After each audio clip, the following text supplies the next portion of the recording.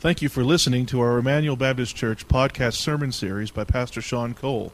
Emmanuel exists to display God's glory, declare God's gospel, and to disciple for God's Great Commission. If you have any questions about this message or would like more information about our church, you can visit our website at www.ebc-online.org. Now here's Pastor Sean. And if you're in first grade and down below, you may leave now to go to Kids Zone Worship. The rest of you can turn to Hebrews chapter 11 and Genesis chapter 4. You're going to need to be in both places this morning. So Hebrews 11 and Genesis chapter 4. We're going to be looking at both of those as our kids are leaving us this morning to go to Kids Zone Worship. And I've got a confession to make this morning. I'm leaving myself a little bit vulnerable before you, and that is this: I'm not the world's most romantic husband. But let's just pretend for a moment that it is Dawn and mine's 25th wedding anniversary. Now, it's not our 25th wedding anniversary. We've got many years to go. But let's just pretend like it's the 25th wedding anniversary. And that's the anniversary where men go all out, right? You know, it's the silver anniversary. Men are supposed to go all out on that 25th anniversary to make it a special night for their wives. And so let's just pretend for a moment that the night comes for our anniversary date. And I forget to call and make reservations at a nice restaurant, so we end up at McDonald's, or we end up at Arby's, or Wendy's. And so as Dawn is biting into her Big Mac, I look across the table and I say, "Dawn, I'm so thankful you haven't gotten fat over all these years." And then the moment comes for me to give her the gift. And she looks in my eyes like, I hope it's a great gift. It's our 25th wedding anniversary. And I give her a generic card. And the card, I hand the card to Dawn and say, "Well, I'm supposed to give you a card on days like this. It's kind of what husbands are supposed to do. So here's happy anniversary, Dawn. Have a great night." Now, would she be mesmerized by my romantic prowess? Would she be blown over just how wonderful I've made this evening for her? Or would she slap me in the face and feel very dejected, very hurt, very disappointed? You see, I may be saying to Dawn, "I love you. You are important." But really what I'm giving her is sloppy leftovers. What I'm doing is I'm communicating to her that I love her, but there's no action behind it. There's no outward expression that I truly do love Dawn just for who she is. There's no celebration at this night that, hey, it's been 25 years. I love you just for who you are. There's a joy tonight. Let's celebrate being together. There's none of that. It's obligatory. It's a chore. It's a ritual, this whole thing of anniversary. Now, you may be asking me the question at this point, what does this have to do with anything about the Bible? What does this have to do with living a life of authentic faith in Jesus Christ? And I would say to you this morning, it has everything to do with living a life of authentic faith in Jesus Christ. And what we'll see this morning, here's the big picture I want you to understand this morning from our text of Scripture. A life of authentic worship is a life that has outward expressions of wholehearted devotion to Jesus. Wholehearted devotion to the Lord Jesus Christ. And last week we started on this journey through Hebrews chapter 11, the hall of faith. And if you remember, the writer of Hebrews defines for us three things about faith. Number one, we saw that faith is having a solid assurance in things not yet seen. Number two, we saw that faith is active, it's obedient, it's passionate, it's not just a passive type of faith. And thirdly, faith is a reaction, or faith is a response to God's Word. God's Word is the fuel for how we're obedient. We live under the authority of God's Word. And so for this morning, we're going to look at this wonderful description of faith as the writer of Hebrews begins to unfold for us these Old Testament characters. And so this morning, we're going to see in the faith of Abel this wholehearted, passionate obedience and worship to the living God. We see this in the life of Abel. So let's look in our Bibles at Hebrews chapter 11. I'm going to start back in verse 1 to set the stage, but we're going to read through verse 4. Now, faith is the assurance of things hoped for, the conviction of things not seen. For by it the people of old received their commendation. By faith we understand that the universe was created by the Word of God, so that what is seen was not made out of things that are visible. By faith Abel offered to God a more acceptable sacrifice than Cain, through which he was commended as righteous, God commending him by accepting his gifts. And through his faith, though he died, he still speaks. By faith. This phrase we're going to be introduced to over and over again each week as we look at what it means to live by faith.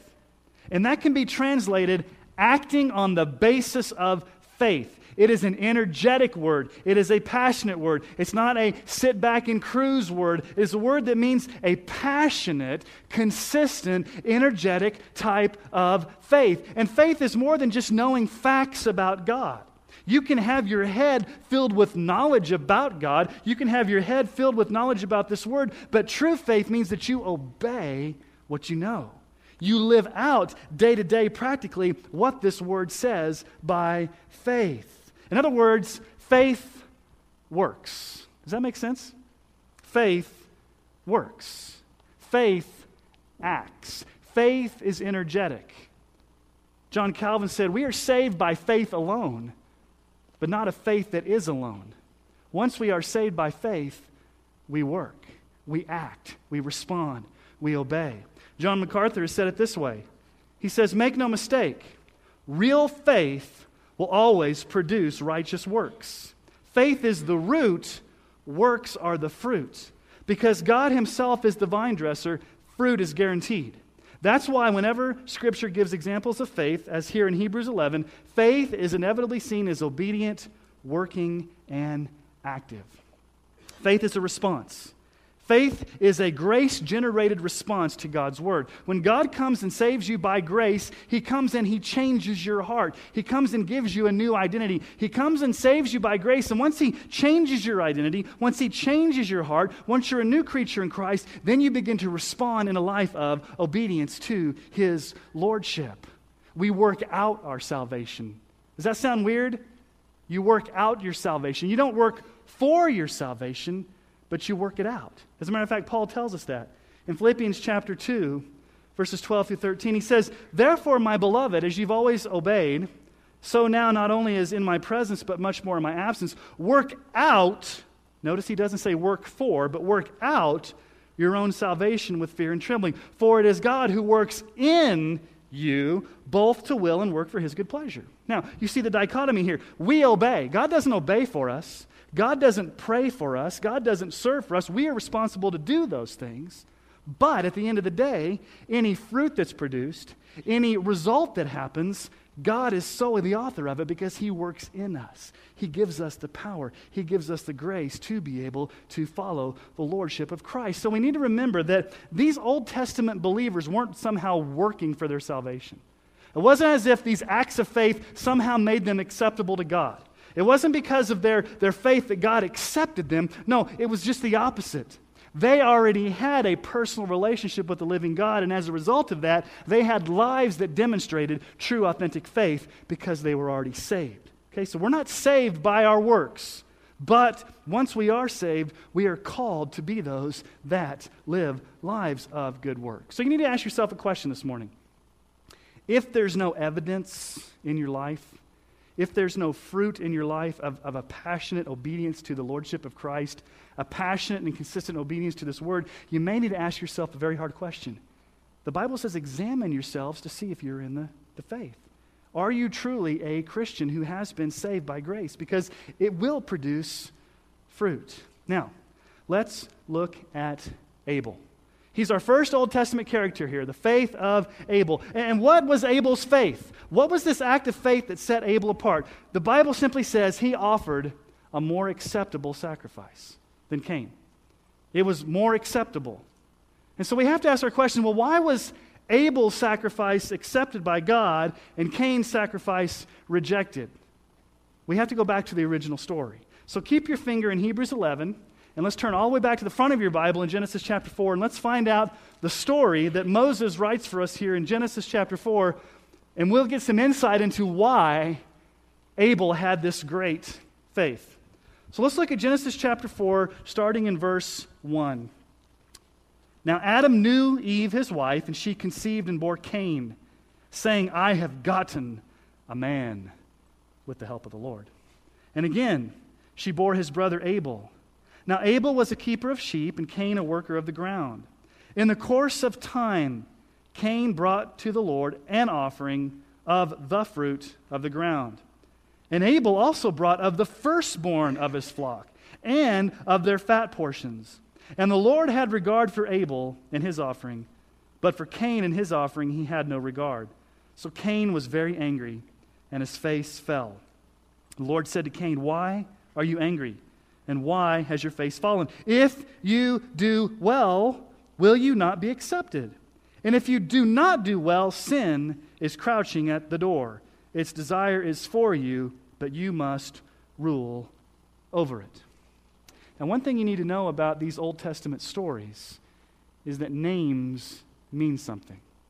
There's importance in names. You know what the word Abel means? The word Abel is translated breath, vapor. It's an ominous foreshadowing that this man is only going to be on the scene for just a short period of time. He's but a breath. His life is snuffed out by the wickedness of his evil brother, Abel. You almost say it in Hebrew. It's translated Avel. It's almost like the way you even say it in Hebrew. It's a breath. It's a vapor.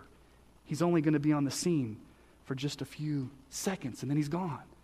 Now, we see from these men that obviously God had prescribed worship with an offering as an acceptable way to worship God. Both men somehow knew they needed to bring an offering. We don't have any instructions in the text that told them when God told this to them, but obviously they knew that they needed to bring an offering to the Lord. And so we see two things here from their offering, why Abel's was accepted and Cain's was rejected. First of all, the type of sacrifice, the type of offering. What were they supposed to bring? Well, you have to go back up to Genesis chapter 3, verse 21. Look at verse 21 of Genesis chapter 3. "And the Lord God made for Adam and for his wife garments of skin and clothed them." Now, Adam and Eve sinned in the garden. And God said, "You will surely die." Now, they did not die physically there on the spot, but there was a spiritual death that happened. They were separated from God in their sin. And God, in His grace and mercy, does something unthinkable. He kills an animal, sheds the blood of an innocent animal, and covers them with garments of skin. Now, this is a foreshadowing of Jesus Christ coming and being sacrificed as an innocent Lamb of God and us being covered in His righteousness. But obviously, there must have been some type of prescribed method of bringing an animal sacrifice to the Lord as a picture of a substitutionary atonement. And Abel knew this. So he brings to God from an animal that's been sacrificed, whereas Cain brings from the produce of his ground. And I'm sure that Cain and Abel had heard these stories from their parents. I'm sure Adam and Eve told them over and over again, God provided for us. We sinned. We thought we were toast. And then God came and He killed the animal. We'd never seen blood before, but all of a sudden God kills an animal and then He comes in His grace and He covers us with this covering. He covers our shame. He shows us grace. And so they must have known that somehow God accepts this type of substitutionary atonements. And then we also get a hint from verse 3. Verse 3, it says, "in the course of time." Literally in the Hebrew, it means at the end of days. And some scholars believe that there was possibly some prescribed time where God had called for them to come and present their offering to Him. And so Abel comes with an expression of worship that sees a need for an atonement. He comes with this idea that I know that in God's economy, a blood atonement is what God requires. And Abel comes with an expression of what he relied upon. Cain comes with produce. Now, Cain's probably thinking to himself, I worked harder than Abel. I toiled, I sowed the seed, I planted the seed, I went and cultivated the crop. Look at what I have done with my own hands and brought to you, God. And Abel over there, all he did was kill an animal.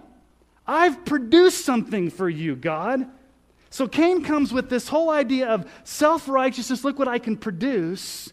Abel comes with a substitutionary atonement to the Lord. But secondly, not only the type of sacrifice, but the attitude behind the sacrifice, the manner in which they brought the sacrifice. You don't get this from the original languages, but if you go back and you look at the original Hebrew, when it says there that Cain brought fruit from the ground, it's almost in a construction that makes it almost sound like it's one piece of fruit. He doesn't bring a bushel. He doesn't bring a basket. I can almost picture maybe he brings a half a banana. Or he brings a little cluster of grapes. He brings a portion of one fruit to God. He comes to God and says, I'm going to give you my sloppy leftovers. I'm going to give you one fruit, God. That's what I'm offering to you. But what does Abel bring? Notice Abel.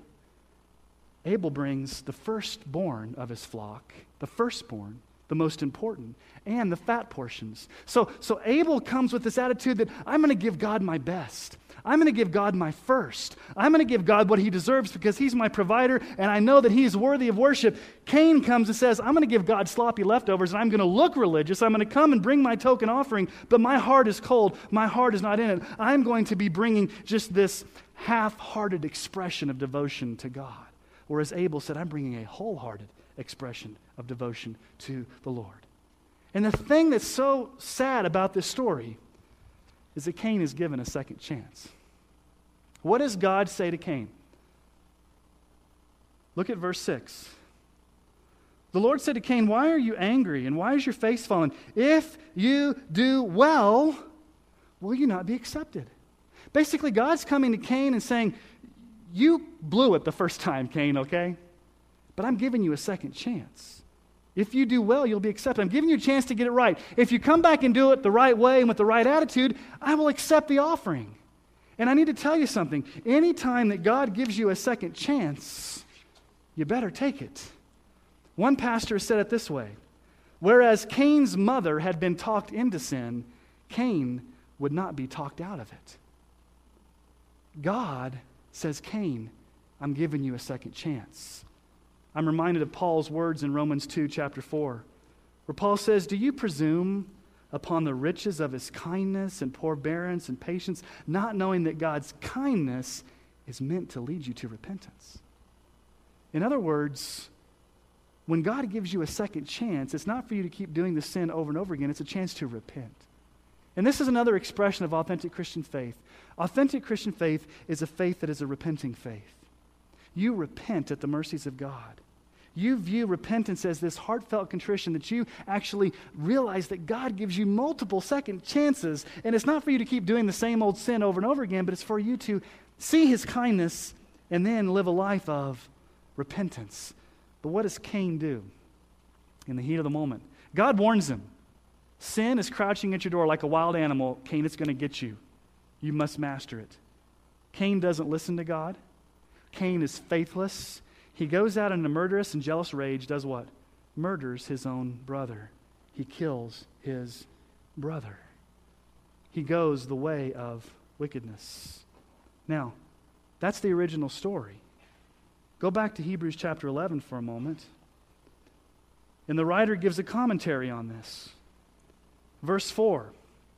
By faith, acting on the basis of faith, this energetic, obedient, responsive faith, Abel offered to God a more acceptable sacrifice than Cain, through which he was commended as righteous. Righteous. We looked at this last week, this word commended. God looked upon Abel and put a stamp of approval upon Abel's faith. God testified to Abel's faith. Now, the question is, was Abel righteous as a result of his sacrifice? Or was Abel already righteous through a relationship with God and his sacrifice evidenced that? I believe it's the first. I believe it's the second. Sorry. We are not saved by our works.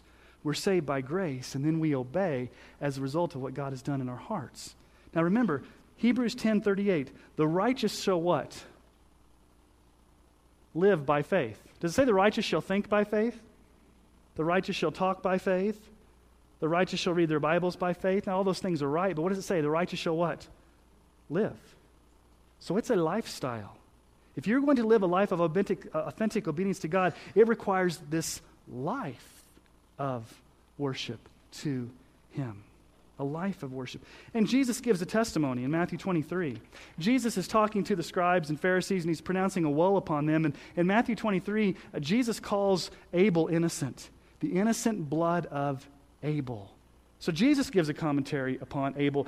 And so the Pharisees were acting in the way of Cain. The Pharisees were coming in this idea of murderous threats against Jesus, walking in rebellion. And do you realize Abel was the first martyr? I mean, the second guy to live after Adam and Eve was a martyr for his faith. He died because of his faith in Christ at the hands of his own brother. We also find this in 1 John. 1 John gives a warning. 1 John 3:12, we should not be like Cain, who was of the evil one and murdered his brother. And why did he murder him?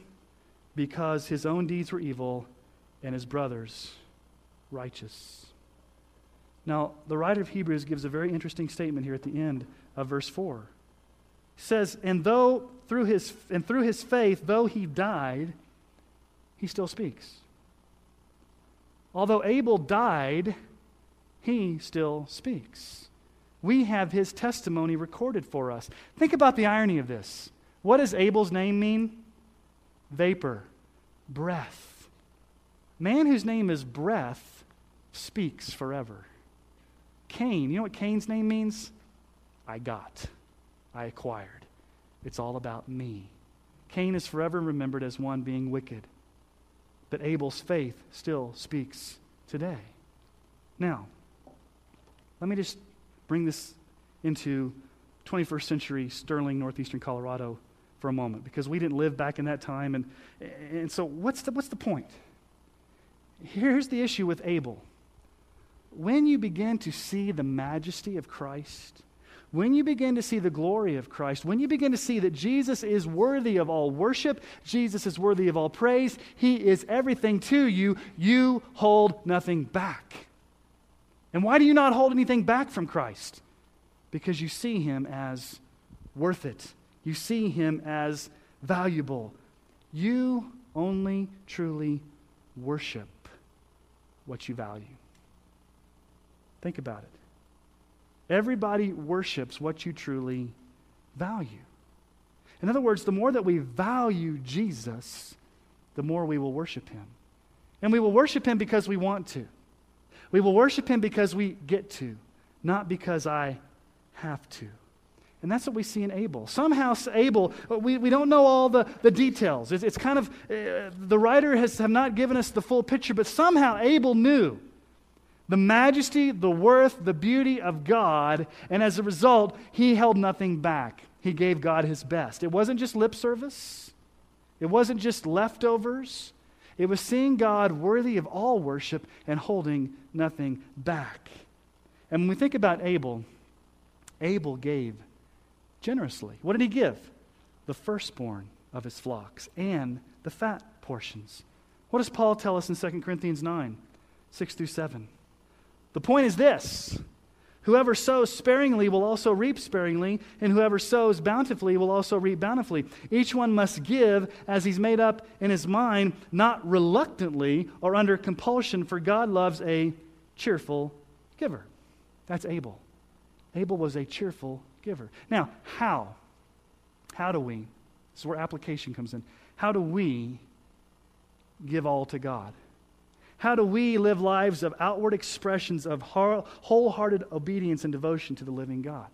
There's a lot of ways that we can do that, but let me just focus on 3 this morning, and they all have to do with generosity. They all have to do with a generous heart. So how do we live the way of Abel? First of all, I believe this: that we can give generously of our treasures back to the Lord. We can give generously of our treasures back to the Lord. Do you realize that God owns everything anyway? Just a little news flash, if you didn't realize that, you don't own anything. Everything you have, even the breath that you have, is on loan from God, that he's in his grace given to you. God owns everything. Haggai, when was the last time you read Haggai? Haggai 2:8.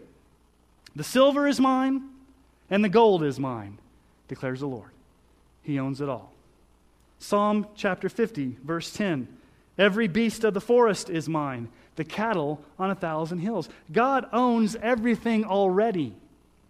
So one of the ways that we can generously give back to him is in our treasures. As a matter of fact, Proverbs chapter 3, verse 9 says this, honor the Lord with your wealth and the first fruits of all your produce. One of the ways that you can outwardly express, not just lip service, I think I missed a scripture. Go back to Matthew 15, 7 through 9 there on the screen. Matthew 15, 7 through 9, Jesus says this, you hypocrites, well did Isaiah prophesy of you when he said, this people honors me with their lips, but their heart is far from me. In vain do they worship me, teaching his doctrines, the commandments of men. How are we those that don't just worship God with our lips, but there's action? There's an outward expression of obedience. Number one is our treasures. We can honor God by giving generously of our treasures back to the Lord. Secondly, we can give generously of our time. Remember our journey back in Ephesians? A few months ago, we looked at this, Ephesians 5, 15 through 16. Look carefully then how you walk, not as unwise, but as wise, making the best use of the time, because the days are evil. You want to know who rules your life? Look at two things, your checkbook and your calendar. Now, some of you don't have checkbooks anymore. I understand that because everything's online. You got debit cards, and some of you don't have calendars anymore. You've got BlackBerries or iPhones. So whatever you use, whether it's an iPhone, a BlackBerry, an actual checkbook, where you spend your money, where you spend your time will show who is really Lord of your life. It'll show you what you're giving to the Lord. So how do you worship the Lord with your time? Your time. I mean, every single one of us is given the same amount of time. I don't know of anybody that has 27 hours in a day. Anybody have 27 hours in a day? We all have 24 hours. God has all given us the same amount of time. How are we stewards of that time?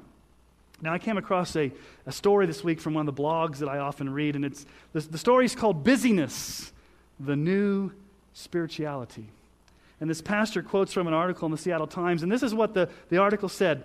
Nearly 10 million Americans worked more than 60 hours a week last year, the U.S. Bureau of Labor and Statistics found. We've outpaced the famously productive Japanese in hours worked. We're the only developed nation without mandatory vacation time. And according to the Expedia.com's annual vacation poll, 1/3 of us will take no vacation this year. We are a busy, workaholic type of people. How much time do we spend doing things that don't really matter? I mean, I'm guilty of this. I'll tell you, one of my weaknesses is after a long day at work, I want to come home and watch TV. Especially in the age of TiVo, it makes it really nice. We've become spoiled. We don't have to watch commercials anymore, do we?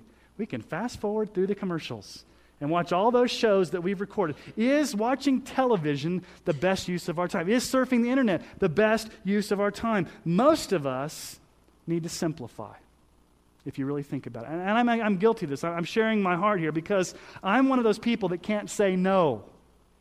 Some of you are like that. You pile activity upon activity, and you just go when you don't simplify. And being in the ministry can be one of the most busy professions you have. You've got ministerial responsibilities, you've got pastoral responsibilities, you've got denominational responsibilities, you've got your kid responsibilities, you've got your wife responsibilities, and after all, you've got to balance this whole life that you live with sports and with school and with activities and with ministries and all these different things. How do you simplify and give God the best use of your time? Treasures time, and thirdly, you can give generously of your talents or your gifts back to the Lord. Every single one of us, if you're a Christian in this room, has a spiritual gift or gifts that God has given you to be used to build up the body of Christ. And here's what oftentimes happens in churches. I've seen it over and over again. 20% of the people do 80% of the work. In some churches, 10% of the people do 90% of the work. It just depends on the church. But just imagine with me what would happen if every single one of you in this room today, every single one of you connected to Emmanuel Baptist Church, served in your area of giftedness. You used your spiritual gift to serve the body of Christ. Think about what type of impact we'd make on our culture, what type of impact we'd make for the kingdom of God. 1 Peter chapter 4 says this, as each has received a gift, use it to serve one another as good stewards of God's varied grace. Whoever speaks, as one who speaks oracles of God. Whoever serves, as one who serves by the strength that God supplies, in order that in everything God may be glorified through Jesus Christ. To him belong glory and dominion forever and ever. Amen. Now, these are just 3 examples of how you can concretely Give of God your best, your treasures, your time, your talents. Are you giving God leftovers, or are you worshiping Him with outward expressions of heartfelt, wholehearted obedience? Remember, faith acts. Faith works. Faith doesn't just sit there passively and wait for things to happen. It is a response to revelation. It's a passionate pursuit of God. Now, I'm going to say it again. We worship what we value. Every single person on planet Earth is a worshiper. That's not the issue. The issue is not whether people worship. Everyone worships. The question we need to ask is, what do people worship? What is the object of our worship? Because every single one of us are worshipers. And here's the worst thing that has happened in the history of humankind. There is a tragic, horrific, devastating thing that has happened in the life of every single one of us in this room. Turn with me just for a moment in your Bibles to Romans chapter 1. Just turn over a few books to Romans chapter 1. I want you to read this with your own eyes, and I want you to see what has happened. Here's the devastating reality. We have exchanged the glory of God for created things. And that is called idolatry. Do you know what the worst sin in the Bible is? It's not murder. It's not homosexuality. It's not adultery. It's idolatry. It is the root of all sins. All throughout Genesis to Revelation, God condemns idolatry more than any other sin. And let's see how this idolatry plays itself out. Romans 1, let's start in verse 21. For although they knew God, they did not honor Him as God or give thanks to Him. But they became futile in their thinking, and their foolish hearts were darkened. Claiming to be wise, they became fools and exchanged, circle that, underline that, exchanged what? The glory of the immortal God for images resembling mortal man and birds and animals and reptiles. Therefore God gave them up in the lust of their heart to impurity, to the dishonoring of their bodies among themselves, because they exchanged, there it is, circle it, underline, exchanged what? The truth about God for a lie, and worshipped and served the creature rather than the Creator, who is blessed forever. Amen. 1 John 5:21 says this, little children, keep yourself from idols. What is idolatry? Is it bowing down and worshiping a statue of Buddha? For most of us, probably not. Tim Keller gives a great definition of idolatry. Let me tell you what Tim Keller says. He says an idol is something within creation that is inflated to function as a substitute for God. The most basic question which God poses to each human heart is this: has something or someone besides Jesus taken title to your heart's functional preoccupation, loyalty, service, fear, and delight? We serve, we value what we worship. And if that something is not Jesus, then it's always going to disappoint. If the object of your worship is not Jesus, everything else you worship is going to disappoint you.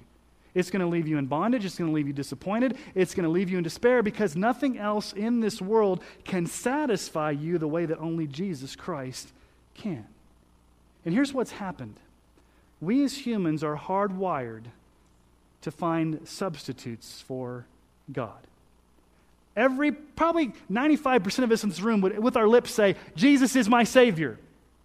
With our lips. But when you live your day-to-day life, a lot of us are finding functional saviors that take the place of Jesus to give us what only Jesus can, and that is idolatry.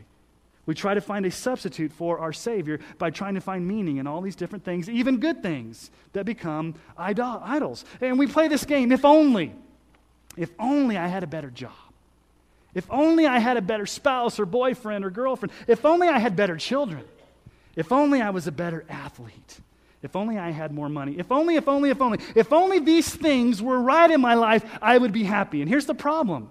We try to find functional saviors by saying, if I just had these things, I will have meaning, I will have purpose, I will have satisfaction. All these things will satisfy me, and at the end of the day, they don't satisfy you because you're only supposed to find satisfaction in Jesus Christ. What we've done is we've exchanged the glory of Christ, we've traded it in for created things. And we think that these created things will give us purpose. And here's the scary thing. Look at verse 25 of Romans 1.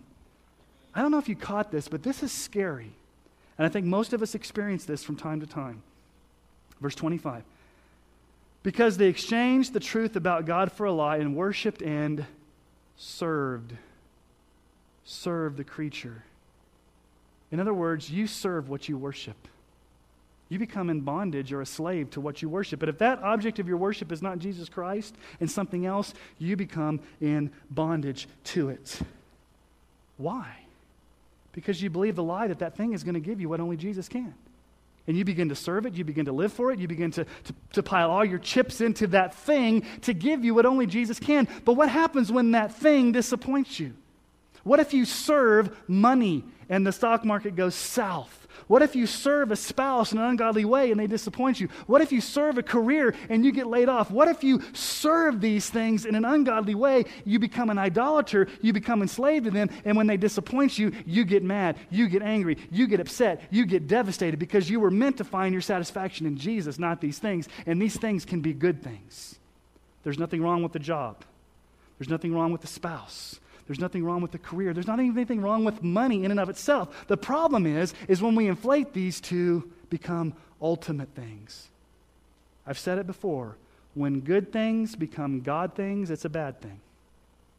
When good things become ultimate things, it becomes idolatry. Because instead of finding satisfaction, meaning, purpose, happiness, joy in Christ, we find it in created things. That's the temptation all of us face with idolatry. We become idolaters. And every other sin flows from that idolatry. That's what Cain did. Cain tried to look religious. Cain said, I'm going to come and look religious. I'm going to give lip service. I'm going to pretend that I truly love God, but I'm giving him my leftovers. I'm coming in the inappropriate way of sacrifice. But Abel says, no, I found something worthy in God. I'm just going to come and worship God because he simply is worthy to be worshiped, and I'm going to give him my best. I'm going to give him my heartfelt devotion. I'm going to worship him and hold nothing back. You see, here's the issue. You worship what you value, and you value what you worship. If Jesus is your all-consuming power, if he's your all-consuming pleasure, if he's your all-consuming everything, then you're going to worship him with heartfelt obedience. Simply because of who he is. Not because of what he can give you. Not because you can somehow look religious or try to win brownie points with God. You come and you worship him simply because he's worthy of worship. And he is your all in all. He is your treasure. Now, in the end, this story about Cain and Abel is not really about Cain and Abel. It's about Jesus. We'll see this each week. Jesus is the better and more perfect Abel. Let's make a comparison here. Abel was killed by the hands of an unrighteous man, and his blood cries out. Jesus was killed by the hands of unrighteous man, and his blood cries out. But his blood brings salvation to all who will believe in him. Abel was commended as righteous. God put a stamp of approval on Abel's life.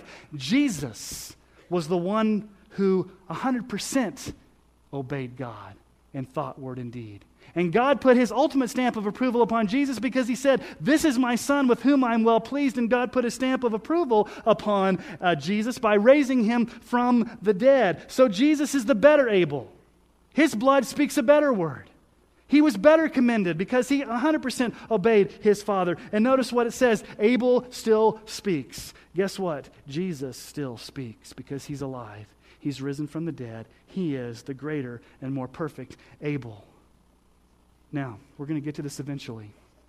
Go back to Hebrews 11 for just a moment. All throughout Hebrews chapter 11, the writer is going to give examples of faith. We're going to look at Enoch next week, Noah, Abraham, Moses, but never, ever once does the writer of Hebrews say, fix your eyes on Abraham. Fix your eyes on Abel. Fix your eyes on Enoch. Fix your eyes on Moses. Never once does he tell us to fix our eyes on these people. Why? Because we're not to fix our eyes on these people. As a matter of fact, he ends it, Hebrews chapter 12, verse 2, fix your eyes on who? Jesus, the author and finisher of your faith. For the joy set before him endured the cross, despising his shame, and is seated at the right hand of the throne of God. We are to keep our eyes fixed on Jesus. Now, we can learn from these people, but ultimately, these Old Testament people were commended because of their faith, was a faith that had their eyes fixed on Jesus as their ultimate treasure. So never fix your gaze on Abel. Don't fix your eyes on Moses. Fix your eyes on Jesus. Fix your eyes on Jesus. Because it's only in Christ that you will find purpose, meaning, satisfaction, joy, pleasure, and eventually eternal life. It's only in Christ alone that you find these things. So as we prepare to take the Lord's Supper this morning, I would just say that's our prayer this morning. Let's keep our eyes fixed on Jesus as we prepare to take the Lord's Supper. The greater Abel, whose blood still speaks a better word than Abel, who was commended by his father as being totally obedient to death on a cross, and his faith still speaks today because Jesus rose from the dead, and he speaks today, and he's calling all within the sound of my voice to come and follow this Christ who died for our sins. So let us fix our eyes on Jesus as we prepare to take the Lord's Supper this morning. I'm going to ask you to bow your heads.